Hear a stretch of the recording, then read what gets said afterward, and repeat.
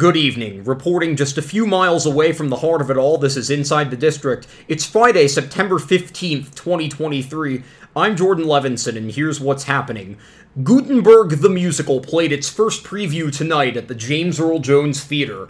Andrew Rannells and Josh Gad play a pair of hapless composers that have written a factually inaccurate musical about printing press inventor Johannes Gutenberg and are presenting it to potential investors. However, due to their situation, they must play all the roles themselves. Rannells and Gad are accompanied by a three-piece band.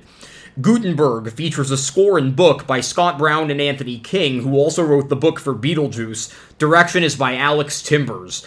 Opening night is set for October 12th, and the limited run ends on January 28th.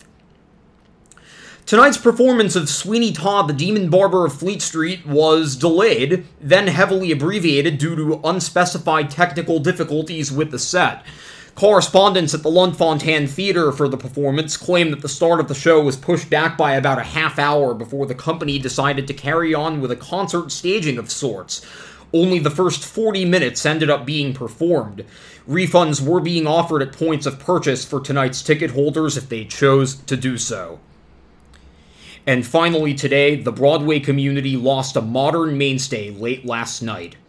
Tony-winning actor Michael McGrath died in his sleep at his home in Bloomfield, New Jersey.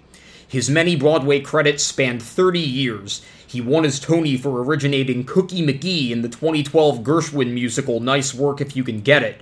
He also originated Patsy in the original cast of Monty Python's Spamalot, as well as Agent Stan Fields in the musical adaptation of Tootsie.